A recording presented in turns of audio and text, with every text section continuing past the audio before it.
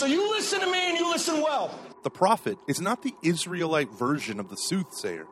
Are you behind on your credit card bills? Good, pick up the phone and start dialing. On the contrary, the prophet is something quite different.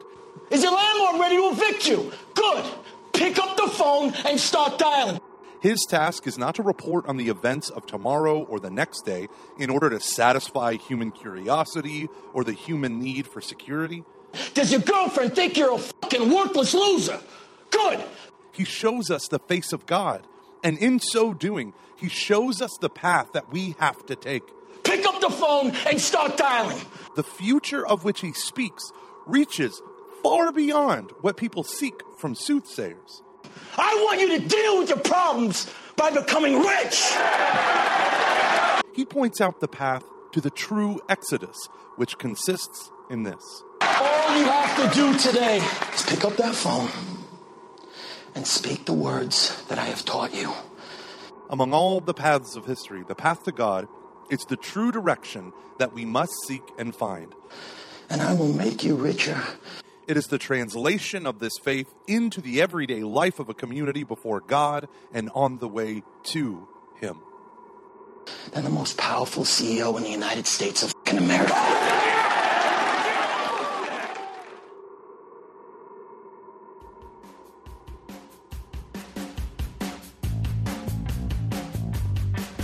Welcome to episode 222 of Catching Foxes. We are talking about money, greed, security, and what does it mean to be prophetic with our cash and loving our neighbor. Today we're going to talk about a whole bunch of themes, and we're going to use the rather mature content of The Wolf of Wall Street. However, I have edited it down, so hopefully there is zero cuss words in this entire show. It's an important topic with important issues and was brought to you by our friends at CatholicSocial.media and DailyCatholicWisdom.com. Wonderful sponsors. Check them out later in the show. The past week has been very interesting as it relates to money and my thoughts around it. So I'm going to process out loud and we'll just kind of see where it goes. Okay. As is tradition here on this here podcast. I had a tweet about a week ago on Giving Tuesday aimed at a lot of young adults. And it came from a certain office that served this age group, did a thing for Giving Tuesday, and not that many people gave. If you compare the amount of millennials and early Gen and the first wave of Gen Z that go to these events, that go to the things put on by this ministry, barely 25% of the people involved gave anything. And these are supposed to be your hardcore, committed Catholics, the ones who are in, the ones who go to Mass every day, the ones who, for the most part, are full-on disciples, if not missionary disciples. Not your ones who, like, these are ones who are supposed to be like, they're in the trenches, they're in. And I was like, what the hell, you guys? And like part of, as you guys, as everyone now is aware of, I work in fundraising for the Glen Mary Home Missioners.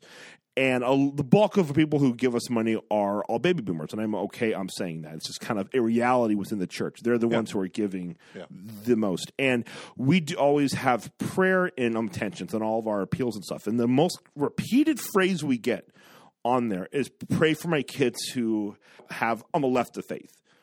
And so you see how the amount of young adults that aren't there in the church, how it eats them alive. Like, I see that a lot, and I've seen the pain that it really causes those people. And you'd be amazed at the amount of baby boomers who give $5, $10, $15, $25. Not a lot of money. It's not always the $1,000 to $10,000 gifts. Those things do happen. You like, of course, they're there in like the Catholic world, but like, at least boomers give. It is ingrained in their brains that they need to give. And Catholic millennials, the ones who go, so I'm talking to like the real ones, they're not giving. Kind of had a tweet about it when I was saying, like, this is like, you should go to confession for not giving. It's funny, like, some people responded with just a link to our on the Patreon page, which at the time kind of annoyed me because I couldn't tell if it was a joke or they were trying to call me out, and I was like, "This is not a ministry. You don't have to give to us. Like, don't give to us." We didn't do anything. We weren't trying to get anyone's money on giving Tuesday. We do that every Friday. But we're not like, we've been pretty clear. Like there is a ministry that comes out of this, but this isn't a full on ministry. This is just a podcast. This is just a podcast this is entertainment. We like doing. Yeah. And that absolutely has like a ministry and an evangelization element to it, but it's ultimately at the end of the day, we just hope to like one, just be a fun thing that you hear that God can work through. And it started me down this weird rabbit hole. Is that the right word? Rabbit hole? It's weird how when you ever whenever you're doing talks, you ever say stuff, you're like, holy shit, this is a common phrase I say all the time. Does that just make sense? Yeah. All the time. So I watched The Wolf of Wall Street. Well, no, sorry, I didn't. Let me back this up a bit. I listened to a podcast on the Wolf of Wall Street. Have you seen that movie? Yeah. Okay, what were your thoughts on it? It's weird and stupid and annoying, but I also watched some videos of the guy, Jordan or whatever, the guy that it's made after, and I'm like, wow, Leo really nails it. Like, unfortunately, Leo really nails it. Yeah, so for those who have not seen it, and I actually don't recommend that you watch this film. I think it goes a little bit. It shows how film can be kind of dangerous, but because it's basically it is pornographic in a lot of parts. Yeah, it's about this Wall Street guy back in the 90s who was in his early to mid 20s who made tens of $millions a year screwing people over pretty much. Yeah, because penny stocks were unregulated for the most part at that time because they were so low dollar, and then he figured out a way to make millions by ripping people off, a penny at a time, basically. Well, and they would do this like pump and drop kind of thing where they would pump up one stock and they would also own things in that stock, so then they would like raise the price of it, and then they would take their stock that they had, then they would get rid of that, and then the price would drop. Right. And anyways, and they did horribly debaucherous. I mean, I'm talking like debaucherous shit.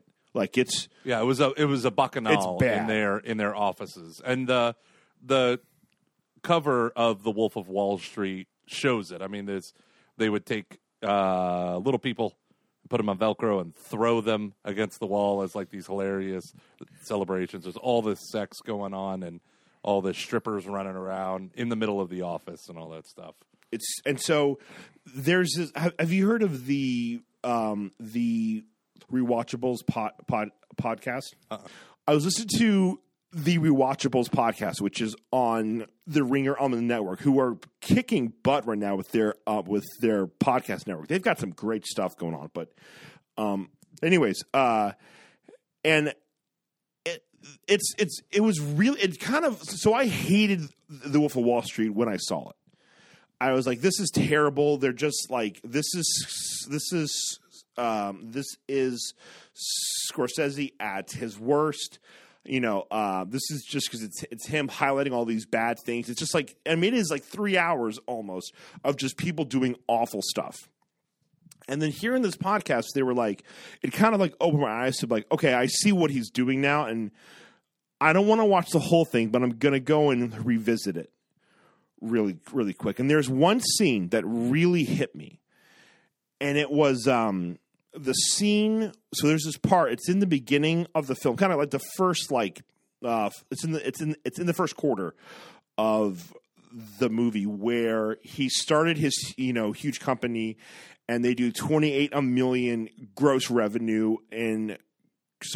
commissions during that month. And then there's like a marching band comes in.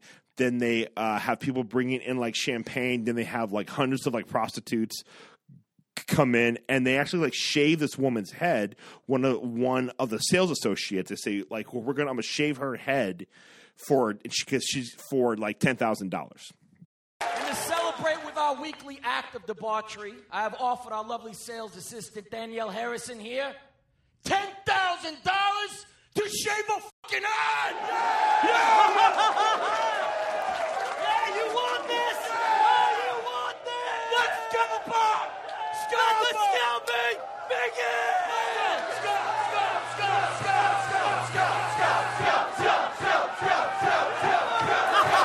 FYI, boys, Danielle has promised to use this $10,000 for breast implants. He's already got C cups, but now she wants fucking double D's. Is this some great fucking company or what? Is this the greatest company in the world? Donnie, blow the roof off this motherfucker! So they do that, and this guy on the podcast says, like, we have seen them. Like, they're in hell right now. Like, this is hell. Yeah, absolutely.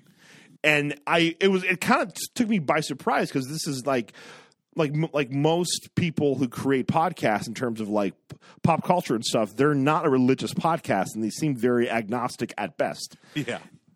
And I was like, oh my, like and so I went and I like rewatched that scene, and he's totally right. You are seeing their descent into like debaucherous hell. And if you can detach yourself from the TNA, which is pretty easy to do in there, there's this, and I remember I had this thought the first time I watched it. When they shave the girl's head, it reminds me of Auschwitz and of like Schindler's List, and I think that's intentional. And you see just like this thing when we watch other movies, when we saw that happen, we're like horrified by that. And in this, you think it's played off as, you know, a laugh. Look at how crazy these guys are doing for what the crazy stuff they're doing for $10,000. But it's actually like, look at how much they're willing to degrade others for $10,000 or for money. You know, and it just was like, I was like, holy crap, that's actually like, because it's meant to be horrifying. And to celebrate with our weekly act of debauchery, I have offered our lovely sales assistant, Danielle Harrison, here $10,000 to shave a fucking head! Yeah! Of course, you aren't laughing at that stuff. You're laughing at these like other things that they say, these like funny little one-liners, and then that happens, and you're like, "Wait, what? This is horrible." Now again, this is a conversation of like about money. We're gonna get there, but just hear me out, I guess. So, all right, here's the deal: you ain't got no staff, no time, and certainly no budget to make creating compelling content for social media in any way a priority. So what do you do as a Catholic parish? Probably what most parishes do, and you just copy and paste things straight from your bulletin page onto your Facebook page. Man, that ain't no way to live. And yet, all the millennials, Gen Xers, and even grumpy, fussy baby boomers are online like 24/7, which means your church can be online like 24/7. And they don't just want you to have a presence online. They want it to be good. Like really, really good. That's why CatholicSocial.media exists. You subscribe to them, and they hook you up with daily social media posts that you can personalize for your parish without their like logo all over the stuff. You know, like when you illegally pull stuff from Google image search and it has other people's logos all over everything. Not that I've ever done that. I am as pure as the morning dew. CatholicSocial.media is a Catholic company with Catholic artists, designers, writers, and videographers coming up with the very best stuff for your parish. And you can look like a genius and save time and money. Head on over right now to try.catholicsocial.media. Apparently, the design nerds over there are big fans of Catching Foxes, and they created a free trial with the discount code FOXES for you just to try out their stuff and see if it's a good fit for your parish. That's a free trial with the promo code FOXES over at try.catholicsocial.media. Special thanks to CatholicSocial.media for sponsoring this show. Then I watched the Lou Pearlman story. This is on YouTube called The Boy Band Con. Have you heard of this? No. It takes the story of Lou Pearlman, who was the guy who started the Backstreet Boys and NSYNC. He's this kind of like fat old dude. And it basically tells his story. And he died last year, was in jail for about 10 years. And I'm going to spoil the whole thing. So if you want to watch that or it's been on your list, maybe skip ahead about a minute. Basically, NSYNC and the Backstreet Boys, when they first began, were part of a Ponzi scheme they didn't even know about. Like, they were so basically what this guy created this huge, crazy empire on, like, fake companies. And and people would invest, and he would then take that money to pay out the other investors. That's how a Ponzi scheme works. And then he got so big in that he was able to start these boy bands. And people would invest in stuff he was doing because they go, oh, it's a guy who started NSYNC. This must be a good investment. And when NSYNC and all those guys were thought that wait, what's going on? Do you you want to realize that back in October of 99 was the first time they ever really got paid by him? Think back to how big those bands were. Yeah. Back then. Wow. They were only paid $10,000 each. What? Yeah. So we're talking, this is NSYNC before Bye Bye Bye, Backstreet Boys before I Want It That Way. But so their first initial album or two, they were only paid $10,000. Now he paid for everything else for them, so that's kind of a part of it. But for as much money as they were pulling in, he was keeping 90% at least of all of it because he was using it for this, Ponzi scheme. And he defrauded older people who were trying to invest. So this dude ended up, he created this huge Ponzi scheme worth $500 million. Wow. About how many other people this thing that he did affected. One of the FBI agents I did a lot of work with, he looked like he had a bank fraud case involving Lou Pearlman. Webs upon webs of robbery. Every parent is protective of their child, and I was so angry. It was all truly criminal. He would use his power and influence to try to manipulate young performers. It's not for me to decide, man. He terrorized me. If Lou didn't feel bad, then he's a monster. Lou gave us all the ability to have lives today. This dude screwed over. It was so big that the Backstreet Boys were a part of it. As in, people thought they were investing in the Backstreet, in a company that was putting money into the Backstreet Boys, and it's all a Ponzi scheme. It began with, he said he created his own airline, and they would give money to invest in that. And what he did was he held up his model airplanes, and he would hold it by the back, take a picture with the other hand, and he would have the frame of the picture wouldn't be on his hand, so you would just see this on the model plane, which back in the day, back in the 80s and stuff, early 90s, you could take a picture and it would look like a real plane. So people would think he owned an airline, but he never actually did. Holy shit. Yeah. And so his Ponzi scheme, so it's crazy when you and it was one thing that just really hit me while I was watching was you saw the humanity of the people in these boy bands. It's just these were just kids. These were literally just kids who got caught. They were devastated because they thought this dude, they had, I'm known for a lot of these guys they didn't have good dads or anything. So he was their father figure. And then all of a sudden they get a $10,000, they get paid and they're making less than if they'd worked at Starbucks. Especially if you count all the hours that they had put in that, they basically went 2.5 years straight without stopping once. Wow. And so think of how much, if you, per hour, they lost money, basically. You could probably argue. And so, okay, why am I bringing up all of this stuff? Is when I look at the young adults and I think of why don't people give? And I saw these films and what people do to try to make money. I thought of this interesting quote from this is from Pope Benedict XVI in his Jesus of Nazareth. It now becomes perfectly clear that the prophet is not the Israelite version of the soothsayer, as was widely held at the time and as many so-called prophets considered themselves. On the contrary, the prophet is something quite different. His task is not to report on the events of tomorrow or the next day in order to satisfy human curiosity or the human need for security. He shows us the face of God, and in so doing, he shows us the path that we have to take. The future of which he speaks reaches far beyond what people seek from soothsayers. He points out the path to the true exodus, which consists in this: among all the paths of history, the path to God is the true direction that we must seek and find.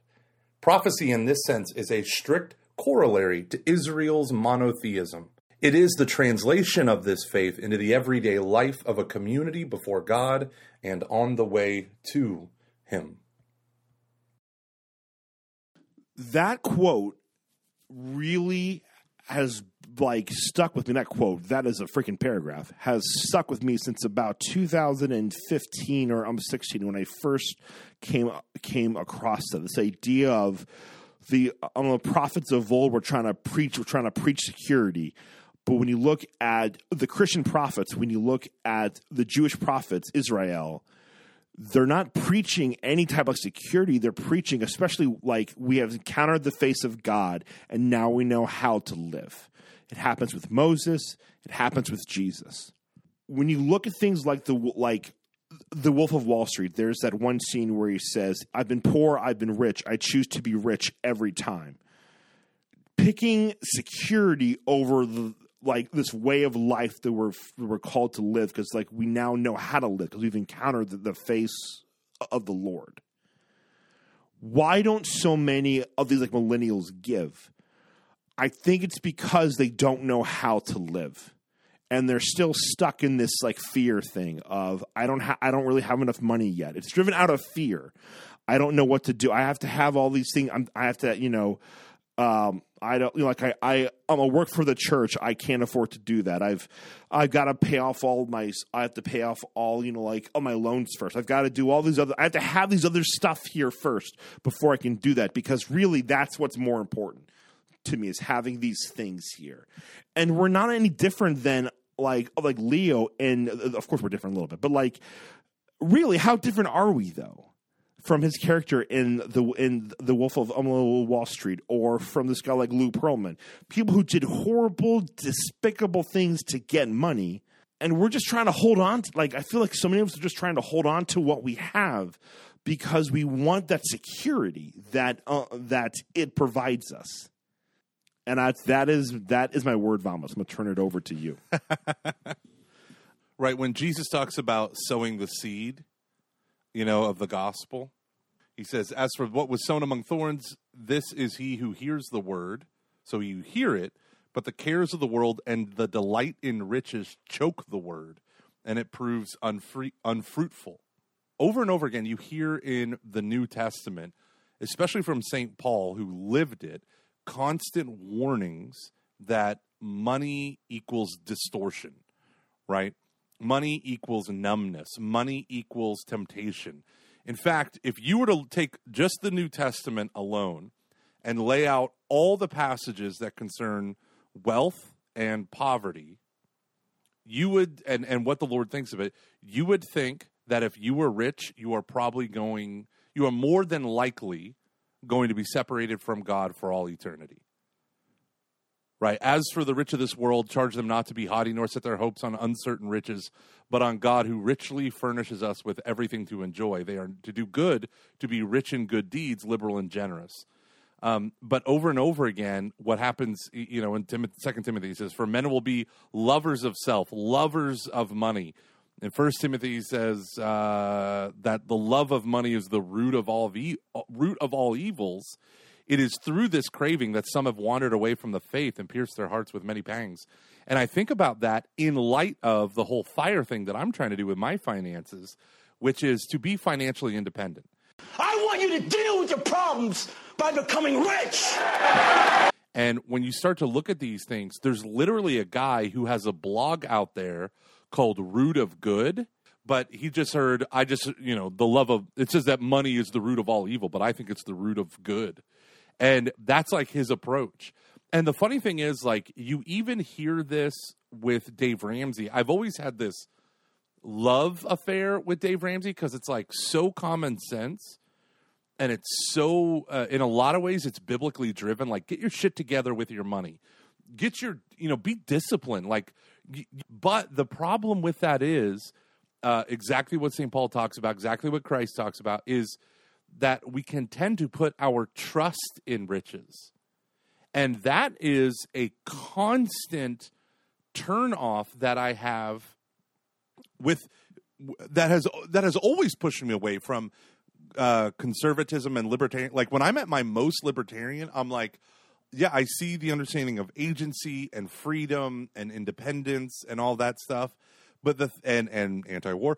But the thing that always pulls me back or pushes me away from it is, like, sometimes when I hang around libertarians for a long period of time, it seems to me that all they really do is care about money. They're anarchists because the government's going to take their taxes, and that's it. And I don't like any of this stuff, right? And I do find a constant interaction with money, how quickly it can become. This is the danger, how quickly it can become the main thing. Well, and here's the thing about The Wolf of Wall Street that I found so interesting and I didn't really watch it. I want to make this clear. I'm not recommending that you watch this film. I think it's too much. It is. I do think it's worth watching. Okay, I don't want to get into that. You are an adult. I'm gonna make your own decision.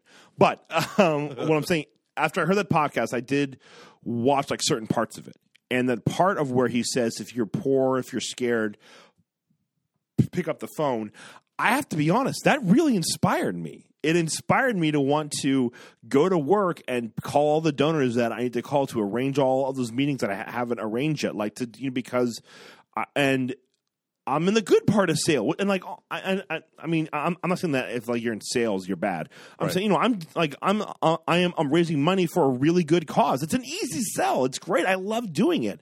And I was like, why am I inspired by this? And I think that's kind of the point of the film, is that like we can all identify with this, but look at where they took it. Like, be thee warned, kind of a thing. Like, by the grace of God, we're not, because there's this shot at the end where the cop who is like investigating him, who brought him down, where he was in jail for about 2 years, he's on the bus by himself. And that's one of the things like that, like the main character called him out for, was like, you're going to ride the bus with all those people where like, I'm going to drive a Porsche home. Yeah. And it's just, you see him, and it's this idea of kind of like, not having money does kind of suck. And so it's just like, but then that fear or that inspiration I feel when I watch certain parts of this film, which like horrifies me, that I'm not inspired to do bad things, but just again, like to pick up the phone and call people. That's like that fear of what if I don't have money? Yeah. And I read this line here where it says, it is the translation of this faith into everyday life of a community before God and on the way to Him. Leo's character in that film, Jordan Belfast, I think is his name or something like that. He's the false prophet. He brings all these people, hundreds of people go to him to go and like work for him. Probably have like thousands of people that they, that they duped money out of, all because of security and wanting to be rich, because they choose being rich every time. And how often do I choose that, having things that make me feel safe, as opposed to being in, a community together on the way to like see the Lord, or on the path to like see God, the path that involves, death and dying to self and all the ugliness that goes along with that. Everything about the passion that we all experience in our own lives and in our, own ways, again and again and again and again and again. How often do I reject those things for the promises of like a Jordan Belfast of just, if I just do this, I'm going to be happy. Do it all the Like there are times when I wonder, and I love the fire stuff. I actually was really inspired by it. It's really changed how I think about certain things. But I always think about it in terms of what it's going to do for Aaron and I first, and then I think about what we can do with it to help others second, or third or fourth. I mean, it's there.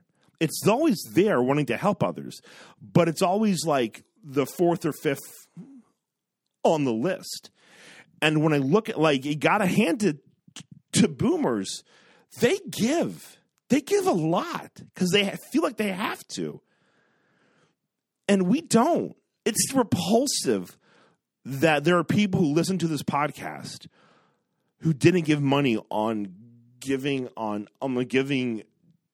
Tuesday. I'm disgusted that all I gave out was $100 to just like a couple of groups. And you gave $69 to the prison curriculum. I sure did. But like it. I think when I hear that stuff, like when I watch those movies, and I think about that passage here that Benedict is talking about, none of that fits together. Every single time, the stuff about the money is always about security. I think sometimes I just I think we're doing the same thing where we just want a security. We want the soothsayer. Like, is Dave Ramsey that? Do we really want to get out of debt because of what it's going to do for us, or do we want to get out of debt because it's the just thing to do to pay back what you borrowed? You know what I mean? Like what's the better thing here? Or so that we can then give to others. How much is enough? So let me walk you through an exercise of my own shame and stupidity. When I was a little kid, and everyone has this, but my mind would always race when I would go to bed, and I couldn't go to sleep for hours. One of the things I used to do when I got older and I was a poor youth minister is I used to fantasize about what I would do if I won the lottery. Did you ever do that? Oh, yeah. Yep. Right. And then, like, there's the times where you're just like, I would buy the most amazing car. I would do this. I would help my family out, blah, blah, blah. And there are the times where you get, like, the Christian guilt trip where you're like, well, I would give money to, you like oscillate back and forth. Okay, this is a true story. So I would do that every so often in order to try to get my brain to be like, all right, stop. You don't want to look at a screen right now and look at your Kindle app. Like, what would I do, honestly, if I won, $120 million Powerball? And I would do this. And the funny thing was, when I started doing FIRE, I would say, like, in my head, it would be, well, what if you won, this is true. My desire to win the $120 million Powerball immediately died. And I was like, what if I had $50,000? Because with FIRE, it's all about, like, okay, what's your number? And are you working towards that number? And are you living a simple enough life that you've got you're not indulging, right? You're not frivolous, but at the same time, you're frugally living and you're being content with what you have. So that's the thing that I love about, for many people in FIRE. It's like some people do the hyper minimalist thing, and I'm not about that. If you have kids, I don't know how you can be, but the idea of, like, I need to prune my life. And it began to reveal to me excesses that were a part of my life that were there because of its default nature. But then it became something like we don't even think about it, which changes your spending habits, your buying habits, your eating habits, how you cook, the family time you spend together, sitting around the table, eating a meal that takes longer than 5 seconds to wolf down. Like, all of that stuff. And it changes things. Me and my wife have conversations about money without yelling at each other because we have a plan. But okay, I'm not saying that that's bad. I think that that's good. But my concern sometimes with the FIRE stuff, and I am definitely, I'm going to be a little bit, I'm going to do a little bit of devil's advocate here. And I don't want to make this about FIRE, so I want to try to keep it a little bit of a higher. But, because we've done that. It's still putting me in mind first. And when I read that passage from Ratzinger, there's nothing about that in there. There's nothing. It's not necessarily what he is talking about. He's not talking about like money, but he is saying reject security and embrace community and relationships and like the path to God. Right. And when you look at that, there's nothing about take care of me and mine and then take care of others. Going back to how I think about money and how I think about the other, whether that's outside of my family, let me just say two things. Number one, it is in accord with right reason to take care of your family.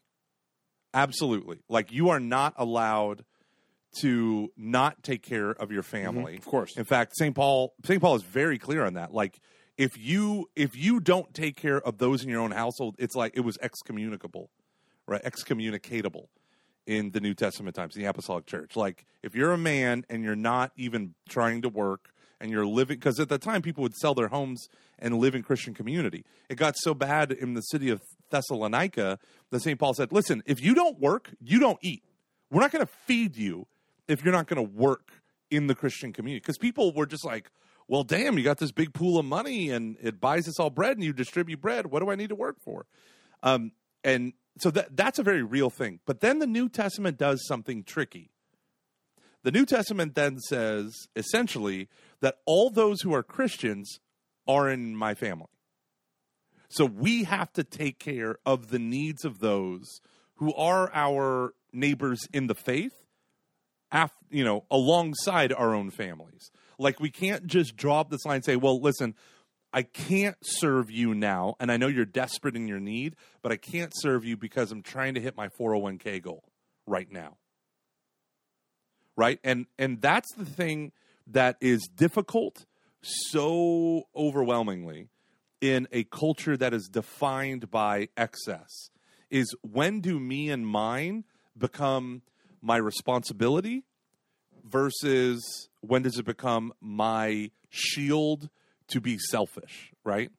Like, I'm doing this stuff. It's not immoral to set aside savings, set aside money for retirement. Mm-hmm. Of course, absolutely. And I think there is this tendency within Christian zeal to be like, no, you're not relying on the Lord, you're relying on mammon and all this stuff. And I think I don't think that's what the Bible said, because I do acknowledge that Dave Ramsey, in the house of the wise are stores of choice grain and all that stuff. But the idea is, in the house of the wise but in the house of the saved, they aren't living for those stores. And when you have those stores, it becomes very easy to hide it. And what's his name? Andy Stanley talked about, he met in Atlanta. It's probably someone with the Koch family, I think. But he met someone whose net worth was over $1 billion. And he said him and his wife were driving home, and they were so appalled at these people because they were terrified of losing their money. So they wrote a check for like $50,000 to some organization. They're like, we can't give more. And they're like, well, hasn't this organization blessed you? And I don't even think it was to his own church or something. But they were like, yeah, well, these are uncertain times, and so we don't want to give away too much. They're like, you're billion with a B. Like, you're going to be fine if you give away 90% of your money. Like, you'll be fine. But that's what it does to you, right? That's what it does to you. And yeah, you go. Well, and I think I think you hit on a really good point there, that it's good to save for retirement. It's good to save. It's good to do those things, to take care of your family. But there's so much, like, what do we mean by that? Yeah. And I think for a lot of people, it means the like what scares me is that in my mind to myself, that means I have to have enough to do the excessive things that I want to do, and then I can give everything away after that. So like, we bought like a kind of a nice car, and there's these things where I'm like, this is great. This is so much better than all the crappy cars I've ever had besides my 99 Pontiac, which was a wonderful goddess. Love that car so much. You literally called it a goddess. This is idolatry, folks. Throw him into the Tiber. Off with his head. Hello, my friends. It is Luke, and I'm here to talk to you today about daily Catholic wisdom. Go to catholicwisdom.org/catchingfoxes and subscribe for short daily reflections from big, holy Catholic brains. Literary giants, beloved saints, and relevant voices from today share faith stuff you'll love. You can reflect on the quote that you get from the people over at Daily Catholic Wisdom. Here are like 2 sample quotes. In prayer, do not do all the talking. If you went to a doctor's office, you would not rattle off the symptoms and then rush out. You learn to speak by listening, did you not? So you're not constantly to be yapping in prayer. Sacred Scripture says, "Speak, Lord, thy servant heareth." That's from Venerable, not a saint yet, Fulton Sheen. And here is another one from my boy, St. John Paul II. St. Pope John Paul II, that is. We must never forget that only when love between human beings is put to the test can its true value be seen. Oh, that is good. Plus, over at Daily Catholic Wisdom, you'll get exclusive discounts on popular Catholic books, talks, video content, and more. When you subscribe, you get the free digital access to Knowing the Love of God by Father, I'm going to do my best to pronounce this, by Father Reginald Garrigou Lagrange. I tried. Father Reginald Garrigou Lagrange. So to get some of these awesome quotes, head over to catholicwisdom.org/catchingfoxes. Again, that is catholicwisdom.org/catchingfoxes. Thank you to Daily Catholic Wisdom for sponsoring today's episode of Catching Foxes.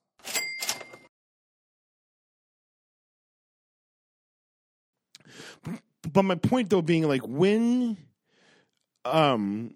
do we need to have a harder conversation with each other as to what are the things I really need?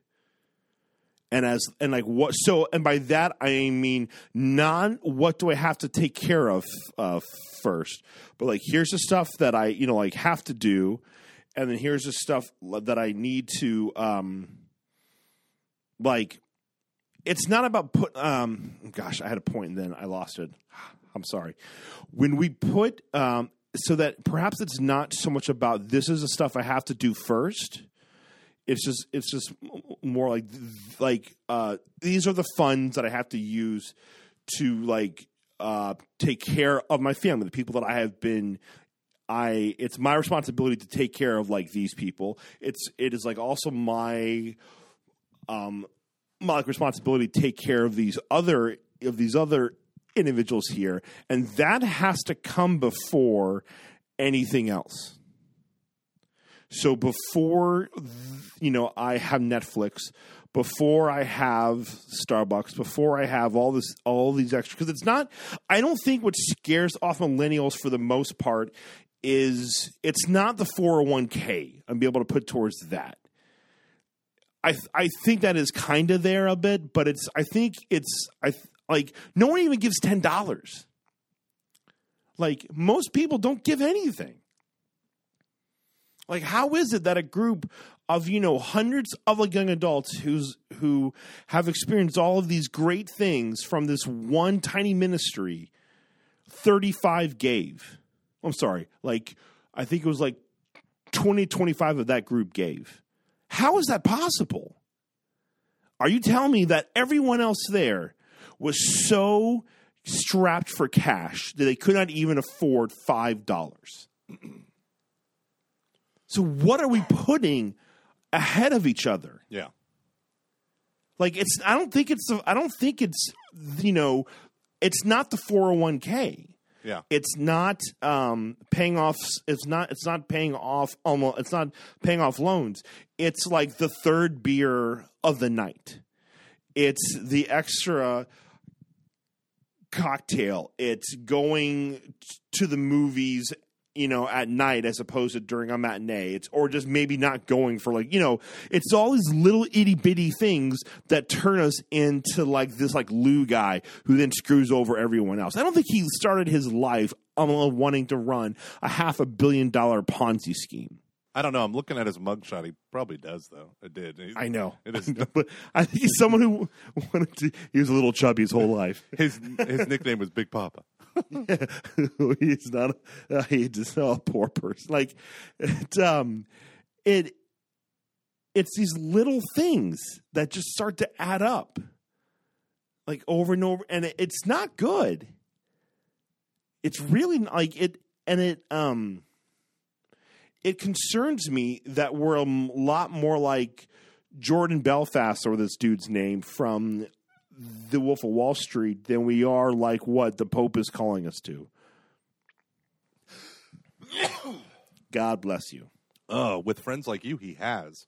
So one of the things in preparing for this is one of my favorite angry, awesome, amazing, smiley, crazy Baptist preachers that I love is John Piper. And he has one on 5 things that he hates about the prosperity gospel and how it leaves you poor. And my first one was, I loved it. He said, first, riches, putting your trust in riches, it deflects attention onto God's gifts as the main source of our happiness rather than God himself. It obscures texts like, whom have I in heaven but you, and there is nothing on earth that I desire besides you, Psalm 73, or texts like, at God's right hand are pleasures forevermore, Psalm 16, or I count everything as lost because of the surpassing value of knowing Christ Jesus my Lord. And it is so easy when you start to see the power of things like compound interest and tax-deferred accounts and all of this stuff to get your financial house in order. It is so easy to then become lovers of wealth. It is so easy to have that. And so St. Paul, so going back to your, like, how do I put this stuff in order? He says, there's great gain in godliness with contentment, for we brought nothing into the world, and we cannot take anything out of the world. But if we have food and clothing, with these we shall be content.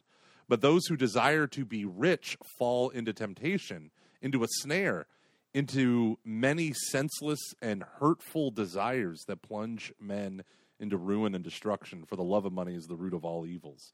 And so you start to see that, and you realize that the desire to be rich, why do we have a desire to be rich? And there's an element of, like, the Wolf of Wall Street thing that, you know, Dave Ramsey has his gazelle-like intensity. Like, if you're in debt up to your eyeballs, you're being destroyed by our economy's worst villains. Credit cards, you know, all that stuff. Predatory lending, blah, blah, blah. You're being destroyed by them. And you have to have an intensity to get out of that. And so I think things like the Wolf of Wall Street, where he's like, use the fact that you're in credit card debt, motivate, like, let the fact that I have this horrible thing in my life become, horrible financial thing, be an incentive to conquer my fears and pick up the phone and make the phone call. But what he's trying to say, though, is let riches be the thing that will be your hope. And that's first and foremost. Like, that's what he's doing in the in the movie quote. I want you to deal with your problems by becoming rich. And it's powerful because it's almost like that one Glenn Mary, what is it called? Glengarry Glen Ross, where Alec Baldwin has that famous speech. Always be closing. Yeah, ABC. Yeah. And he's like, you see this? See that coffee? That's not for you. That's for closers. Right? And it does incite in one a zeal for acquiring. But I think there's an element deep down that it is hitting our distorted nature. And it's like, I want to go out and conquer. I want to go out and achieve. I want to go out and earn. But it's also like, because I want it to be about me. Well, and I think it's what I've done for the bulk of my life, if I'm being very honest, is I have ignored this struggle. I used to basically give on Sunday what I had left over in my wallet from Saturday night. Yeah. Like that is what I would give. And my excuse was, I'm not making a lot of money. I'm working at a Catholic school. I have a lot of debt. I'm, all like blah blah blah blah blah blah blah blah. And I'll give when I hit a point where I don't have a lot of those things. When I'm in a better spot, then I will give. And I'll give what I can right now. But if I don't go out, if I don't do these other things, I'm going to go crazy. And there's a little bit of truth to that. I need community. I need the ability to be around people. I think it's good to go to bars and have fun. I'm not saying that that's bad. But when I put that ahead of my brother or ahead of my sister, that's where that was bad. Yeah. You know, when they weren't when that was a priority above them. Like, that's where that goes bad. And what I see with a lot of millennials is they don't want to enter into that because there's this fear of, like, I don't really know what I can do. I don't know how to reconcile this, so I'm just going to kind of ignore it. Yeah. And once I'm my parents' age and I'm a bit set and stuff is better, then I'll start to give. Yeah. You know, it's when I can give I'll be honest, working at a nonprofit, like honestly the difference between like a $10 gift and a $10,000 gift is just a bunch of zeros. And they both do the same thing, which is impact lives. I can tell you exactly what $10 does for the group that I work for. I can tell you what, $10,000 will do. But if I have to put it in, just on one sentence, it's change lives. It's be there for people who don't have anyone else. And it's the same thing. It does the same thing. It's just as important. I need it. We need those $10 donations just as much as we need the $10,000 ones. Yeah. It's like one's not. It's just a zero.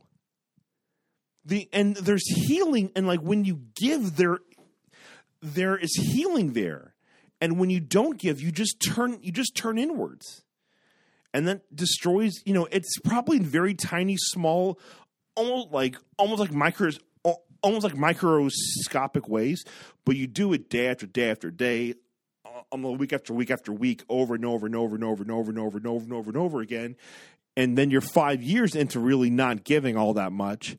How closed off are you to the church? How much ministry in the church hasn't happened because you haven't given? How many youth ministers have had to quit because they can't make enough money to like feed their kids? Yeah. How many priests have gotten burnt out because they can't afford to hire more help? And we bitch about all this stuff that goes on in the church, yet we're not giving of ourselves in a way that we should. And you can't tell me that it's not a problem. Like I have seen these numbers, guys. The nonprofit industry, especially in the whole religious part of it, is panicking because you all don't give. Because we're the first group ever to not prioritize faith-based giving, and the ones that are there don't give. And people are scared shitless because of that across the board. It is a major problem, and we are just complaining about so much. I would if it's a choice between us and your parish wins every time, except for, let's see, which month do I get paid the least? No, I'm sorry, I'm just kidding. We're glad. I really love that people choose to give to us. It truly does help us keep this, podcast going. But it's not like a I guess I don't think we're like a charity cause.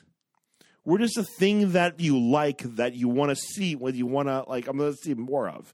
If people didn't give, we'd probably still we would still do this. It just wouldn't be as frequent. Yeah, and so okay. Did I just talk us out of money? No, I hope not. No, me too. No, but Christmas is expensive, right? But one of the things you said is when do I know that I'm not providing what I should, and I'm just being self-indulgent, right? And I'm not putting my neighbor first. I mean, C.S. Lewis talks about when it comes to wealth, you should have a little bit less than makes you comfortable, so that you never get comfortable with riches. And it's very true. I mean, the Pharisees, Jesus says that they're lovers of money. And right after he said you can't serve God and mammon, Pharisees who are lover of money, and they made fun of him for saying that. And he's like, God knows your hearts. You're an abomination. But with that, so there's a bunch of parts where we're called to be content. We're lay people. We're not called to live in poverty, but we are called to live simply. But living simply does not mean minimalism. And one of our Patreon supporters wrote us a question asking, what do you think of a Christian minimalism, right? And I thought that was a great question because when I think of minimalism, I think of it in terms of consumerism, right? Like not owning tons of stuff and blah, blah, blah. She said, Elena said, I'd like to hear you two discuss a continued call of living poverty while in the midst of the holiday season. Also, is there a difference between living poverty and living modestly? Also, can you talk about the minimalism fad happening? Is it inherently Christian? I would say that it is not inherently Christian. There are elements of it that call us to simplicity, but minimalism is a fad. It is a way of looking at stuff that says, a decluttered office is a decluttered mind. I want everything. Number one, it's also tied to style, like big, broad, open, light-colored furniture, broad, flat spaces and all that stuff, glass countertops and blah, blah, blah. Like, there's an element that's inherently fad and fashion-oriented about it. But the other thing is, I think what is getting lost, right? Remember that whole Spark Joy Marie Kondo? So it's like, unless it's useful or beautiful, get rid of it. There's a danger in that it reduces the things around me to my own will and myself and how I feel. So now my feelings are projected upon the furniture in my house. And the funny thing is, I never thought about this. I'm an IKEA guy. I got cheap IKEA furniture all over the place. But, one of the things I don't have, except for one piece of furniture, is anything from my parents or grandparents or great-grandparents. There is nothing in my home that connects me to the past except for one piece of furniture. And when I realized that, I was reading this article, and it's like, this is a part of our postmodern bullshit rootlessness. Like, I have no connection to the past. And then he says, look at like the trend with this article I was reading. Look at the trend with tiny homes. It's not a tiny home; it's a tiny house. Like because I love watching all that stuff. And there's a tiny home manufacturer right on the other side of the highway from me. And the thing they always say is like, oh, we wanted a big porch, so for entertaining. And it's like, you live in a glorified college dorm room / kitchenette. And you do it because of debt and all this stuff and the extreme costs of living and mortgage and all this stuff. But here's the problem. There's no place to turn that into a home, nor are you capable of receiving people into your home. So there's no hospitality. So it's all about, like I used to joke, I don't know, about 80 episodes ago about getting those vans and turning them into a house. Yeah, you were obsessed with that. I watched dozens of videos. Much. That's really where I realized that my obsessions were pathological, when you kept making fun of me like, here's another Gormley YouTube fan. And I'm like, oh no. But think about that. I bought a machine to cut wood now. This isn't. It's a skill. I'm doing something in the world, Luke. The world is different because of my table saw. I almost lost a finger again. No, don't do that. You're going to hurt yourself, aren't you? Well, I wasn't circumcised, but I am now. No, but that, like, think about the van as a home. That is the that is the antithesis to family values. Right? Like, who can live in there? Well, 2 people at the most. Shack up, travel around the country, don't put down roots. My job is a laptop and a Wi-Fi connection, and I'll piggyback and tether on my cell phone when I need to. All of these things, this is how, like, I'm rootless. I'm connected to no one. I don't need anyone except the wind and the waves or the lake or the mountain or whatever it is that I'm in my van. And my wife said, oh, wow, not a lot of room for, kids and stuff in there. What are you saying? And I was like, no, I don't want to leave. I don't want to leave you. Yeah. I just want like microdoses of feeling what it would be like to be on my own. Totally different. Yeah, it's so weird. They don't have an Xbox in the van. But the idea, but like the same is true about tiny homes. And so this guy was writing the story, and he said that he went over to someone's house who is not a minimalist. And I swear, reading this one stupid article made me rethink my anti-China stance. And I don't mean the country, I mean the dishes. Like, no one does China anymore. Like, that's one of the things about millennials. Like, why the hell do I want to display fancy breakable dishes. Like, screw that. Give me, my 8-place setting for, that I can use forever. And so the article, he says, after a beautiful meal, it's 12 of us, place settings for everyone. The host served us coffee, and they serve coffee with a cup and a saucer and a spoon that exists to stir the coffee with milk, right? And he said, I like my coffee black, but I'm looking at this little spoon and I'm like, I want to use this sucker. I'm going to get milk in my coffee just so I can stir it up. And it was funny because there's elements of home and rootedness that minimalism can't give you. And so I think we create narratives. We say, no, this is Christian simplicity. Well, it is Christian simplicity if you compare it to just consuming like everyone else, right? So if I buy my cheap shit, plasticky crap from China that will literally break, a kid's toy will literally break within 12 months, as opposed to a wooden toy my great-grandparents and grandparents grew up with, if I chip it or dent it, I can sand it out, or dad can repair it, or we can slide another metal thing with a screw, or we can make another wood thing with my sweet table saw that doesn't cut off my fingers. We can do these things. Yeah, please use that table saw instead. I need your precious fingers for the clickety clackety. Patreon.com/CF. Keep my fingers. Donate today. That should be the $2 level. Keep Gomer's fingers. Keep Gomer's fingers. Oh, yes. But you know what I'm saying? Like, there's these elements where they do become hyper fadistic or fetishistic, and I'm definitely like a part. Like, I love the look of a clean room. But that's also, and this is the last thing I'm going to say, that's also a part of our social media culture, where a decluttered table looks great on Instagram and Pinterest. And I think and if we record video, Luke, I had the camera set up today, and you asked me to turn it off so respectfully. But I kept moving it around. Do you notice how much I was moving it around? Mm-hmm. It was because I was obsessed with how the background looked, and it was so cluttered that it looked ugly. But I have literally slept in that room 1,000 times, and by 1,000, I mean 5. Yeah, 5, 3, something like that. Well, it's so so kind of combining those two things, this conversation about the all of the minimalism, and then just the overall conversation about money. I wonder if it really comes down to, because what is the way about? The way's about being for the other. Truly, for the good of the other.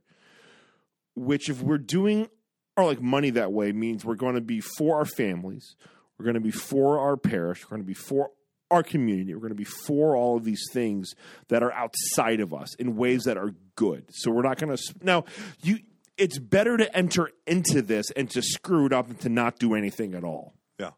Which I think is one of my other points of this, is I think it's much better to at least try to give something than to not do anything. Yeah. It's, that's what I think being lukewarm is. It's not doing anything at all. Yeah. Which, my name's Luke.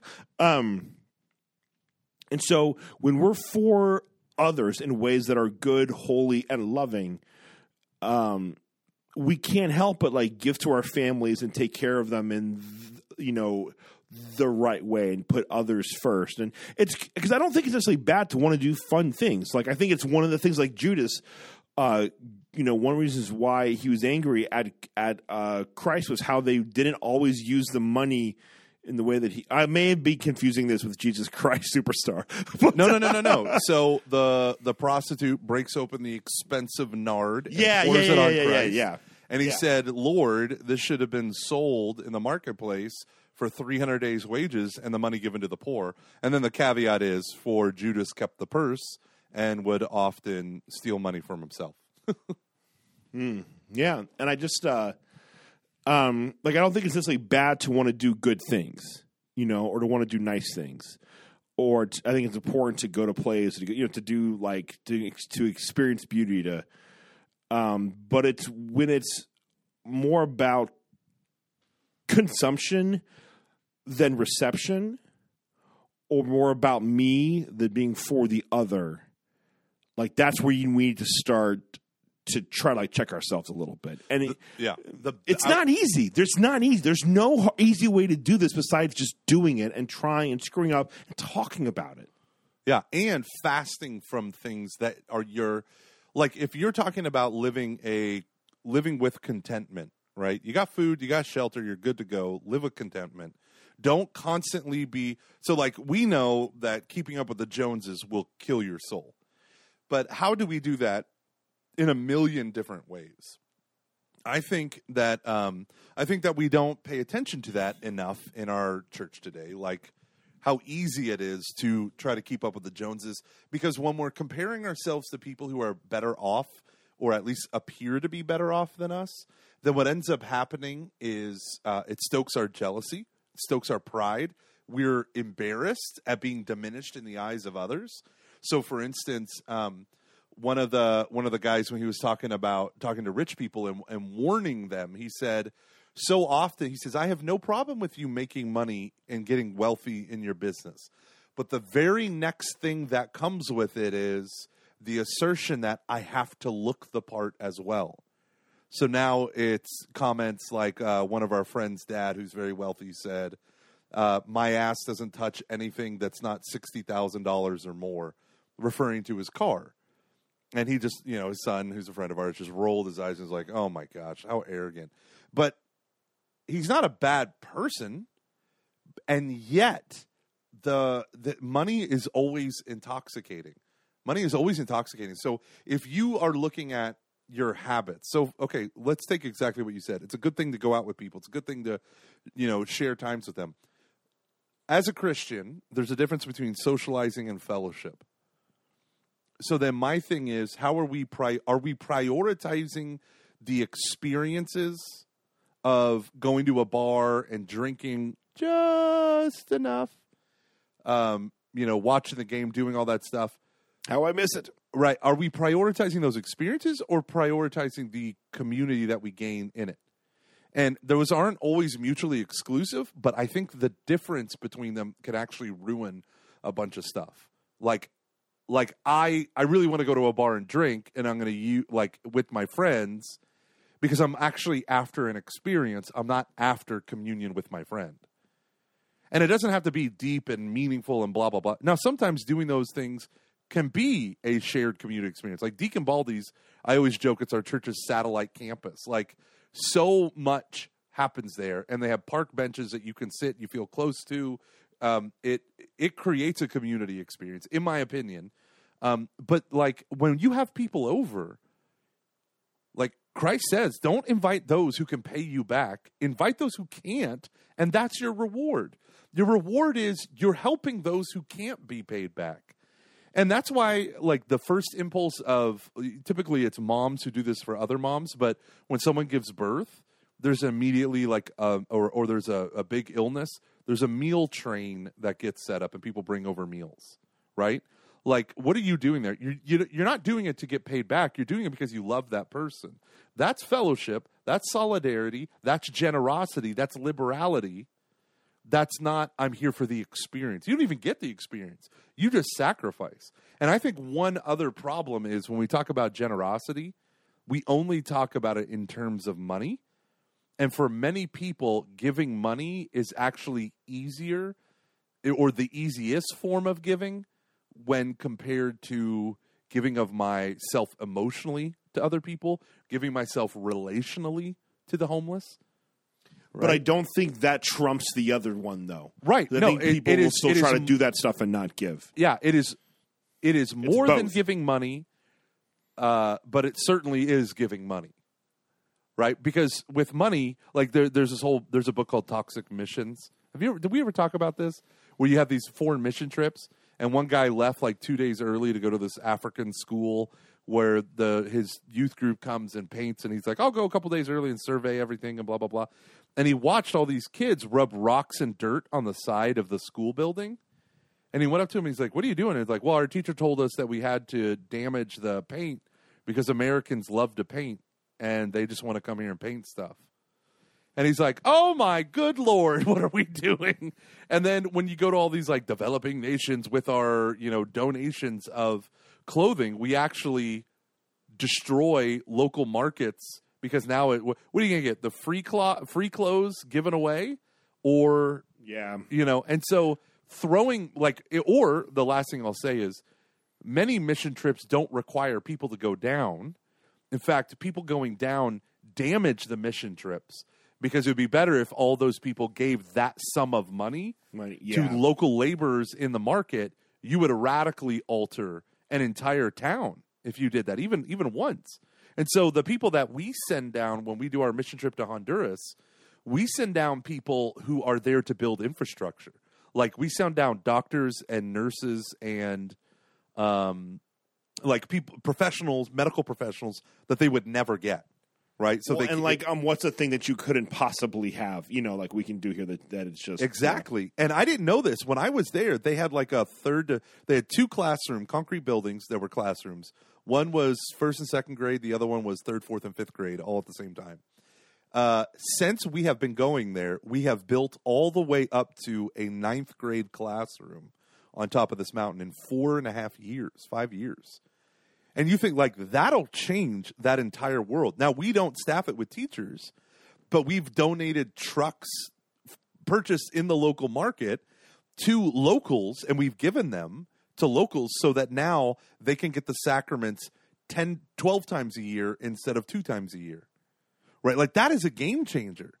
Doctors can go up the mountain now as the priests are driving them. And there's a religious order of nuns that now are committed to our mountain folk who are the most impoverished in all of Honduras.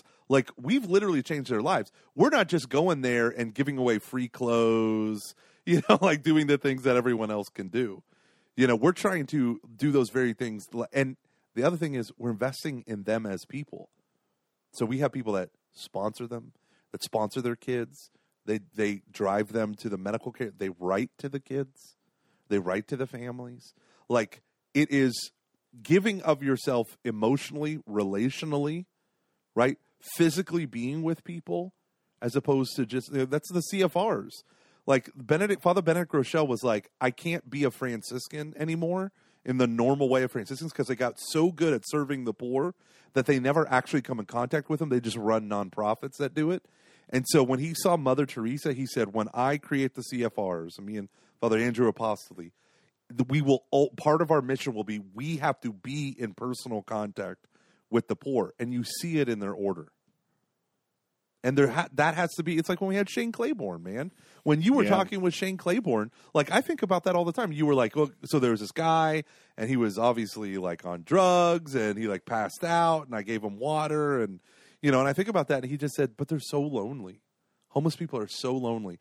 So when I go downtown, when we did the interview for Me Without You, and I went downtown 30 minutes early with some dollar bills in my pocket, just so if I had a conversation with a homeless man, I could sit down and spend some time with him. And I did. I got about a 7-minute conversation in with a guy, all because of that. And I think that is a form of currency, a medium of exchange. But the sad thing is millennials aren't even doing that. Well, and the thing is, too, that when you give, especially, and it can be so people give money because they enjoy it. I'm about to sneeze here. Sorry. Yeah.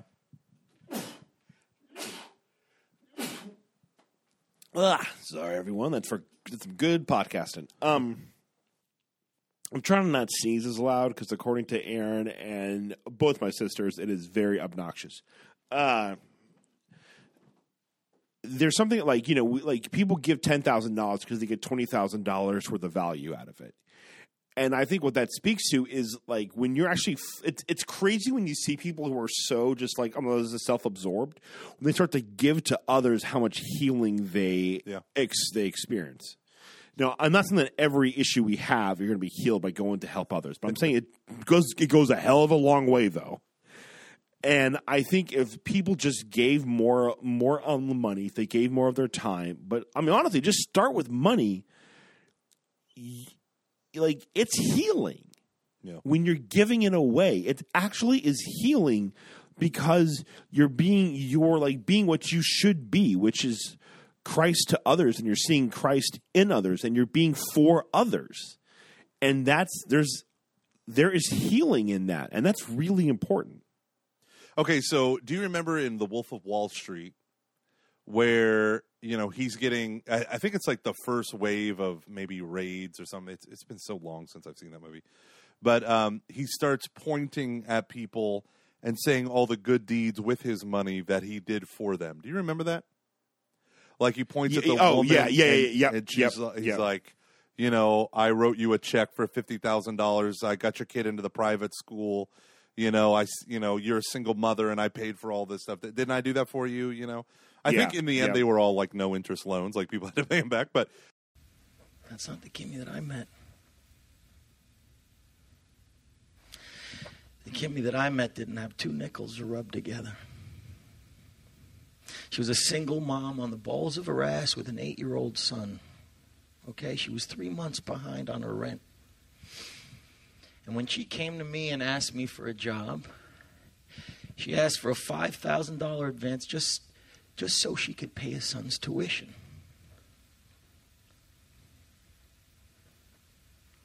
What'd I do, Kimmy? Go on, tell me. You wrote me a check for $25,000. That's right.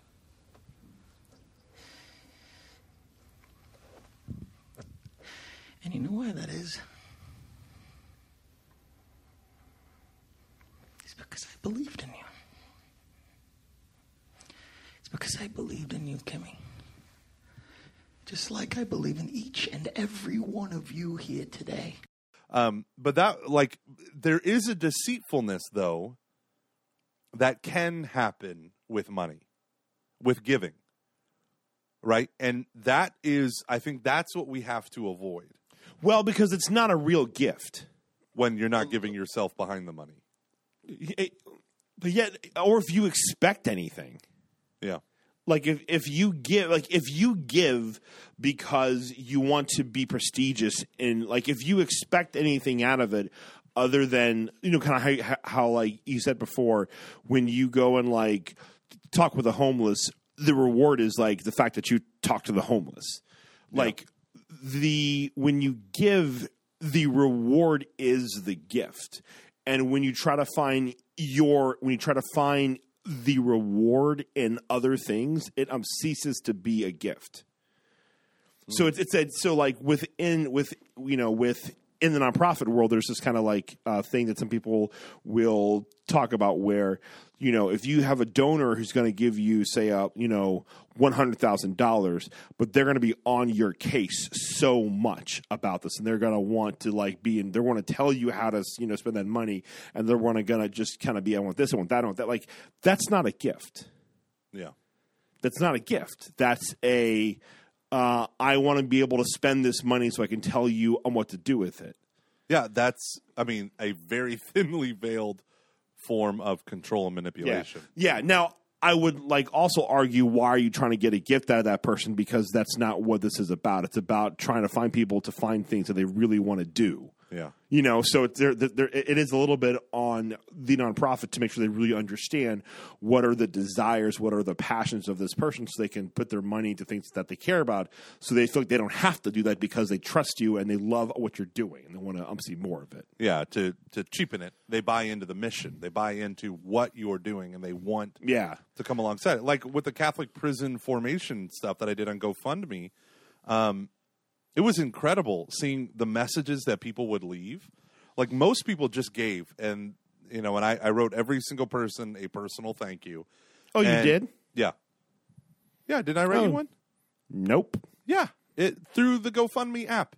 I wasn't paying attention. You might have thought it was a receipt because the GoFundMe app has all this bullshit like email routing information before you actually get to your message. It's so stupid. But so people lose sight of the messages. But the comments that people would make, like when they would leave, when they would donate, you could put like, "Why are you donating?" They were beautiful. A lot of people, I shouldn't say a lot of people. Some people would say things like, I was heavily involved in prison ministry, but can't now, and I feel bad. One woman said her father, she's an expat in China, and her father used to do prison ministry, and she feels so bad that she can't do it. But giving to me is a way of doing that for her because she can't. Oh, that's do it in beautiful. any That's other way. amazing. Yeah. Right? And Yep. one woman was a part of the. It was really funny. I was in the airport and I was walking to my car, and I passed by a woman who had a big a black T-shirt with white letters on it, huge, and it said "The Innocence Project." And I've heard of that, in various news stories or whatever. And a woman who gave to me said, I was actively involved in the Innocence Project in Louisiana. And I was like, I literally today, you donate today, you write that today. I literally saw a woman today with that shirt on, and I was like, oh, how cool. That is like something somewhat in solidarity with what I'm trying to do. And here is a donor now who does that, or has done that in her past. Sometimes money is the only way people can be a benefactor. Mm-hmm. And I'm not trying to say that it's that when you give money that it trumps relationships. Right. I'm just saying it is very important. If not, I would almost say not on par, but it's kind of comparing apples and oranges. Both are necessary. Or coffee and water in the morning. You need both to wake up. Because the other thing is time is money. And when you give away your money. Yeah. But what I mean is when you give away your money, you're saying, well, those 5 days of work, I'm giving to the church. Like I'm donating this labor. Totally. Yeah. And so it is a way to do it. Now, and we all know there are ways of giving that are, propping up my ego. But at the same time, and I think for most people, giving it's a good cause. I believe in it. For some reason, I'm emotionally charged right now for it. But it's a way of participating when I can't directly do it. And I think that is totally valid. I think that's awesome. I just want to add one quick part that I think is very, very interesting. It's really good that you wrote and that you thanked all of those people. It is the right thing to do. 100%. It's honoring their dignity as a person. I think it's very important. There's this thing within the non-profit world where people feel like if you have a person who gives over X amount of dollars, you need to call them within 1 to 2 days. And your nonprofit will determine what that amount is. And it's why I put it in there as part of the Patreon thing. I wanted to make sure that people of a certain level got a phone call. But I read this very interesting study earlier where a person said, we did this test with these groups here, and we found that there was no difference between people who got a call telling them thank you, and within those who did not, as it related to increasing their chance of actually giving again. And I think one of the reasons, what that points to is that people give because the actual reward is the gift. Yeah. And it's good to thank them again. It's because I think it's a human decency, and for people to know, hey, these people really care. These care about me. But when this is again just an example in terms of a phone call, they didn't increase giving at all because I think what it's really they have also found. So we now have the tax credit where everyone gets, I believe, a $24,000 or it's a $12,000 tax credit each year. I forget what the number is. I apologize. Those are kind of different. One is quite literally twice that of the other. Well, it might also be for married filing. Yeah. And so, basically now people don't get the tax credit they used to get when you gave in the past. And people were kind of concerned, this might impact giving. It hasn't at all. People still continue to give at higher rates than they ever have. Boomers. Because because I think the reward, just like you're saying, you spend time with a homeless person. What is the reward? You spend time with a homeless person. The reward is the gift itself. Yeah. And so that's why I really want to encourage people that they really, one, the church says you have to give. We have to take care of each other. And two, it really is healing.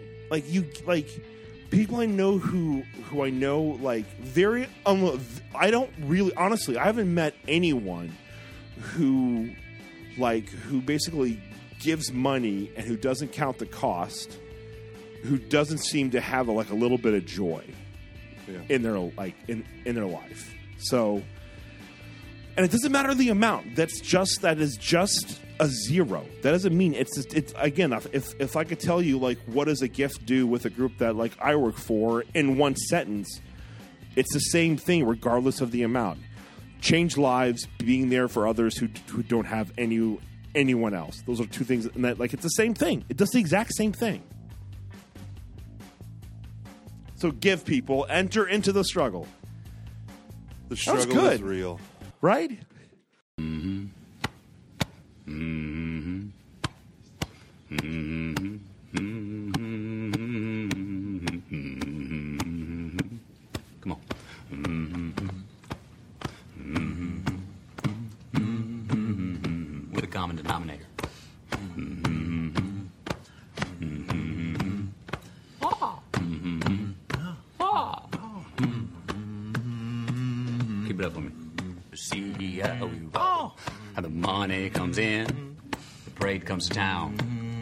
Going down Broadway is a one-way street. Whichever way I go.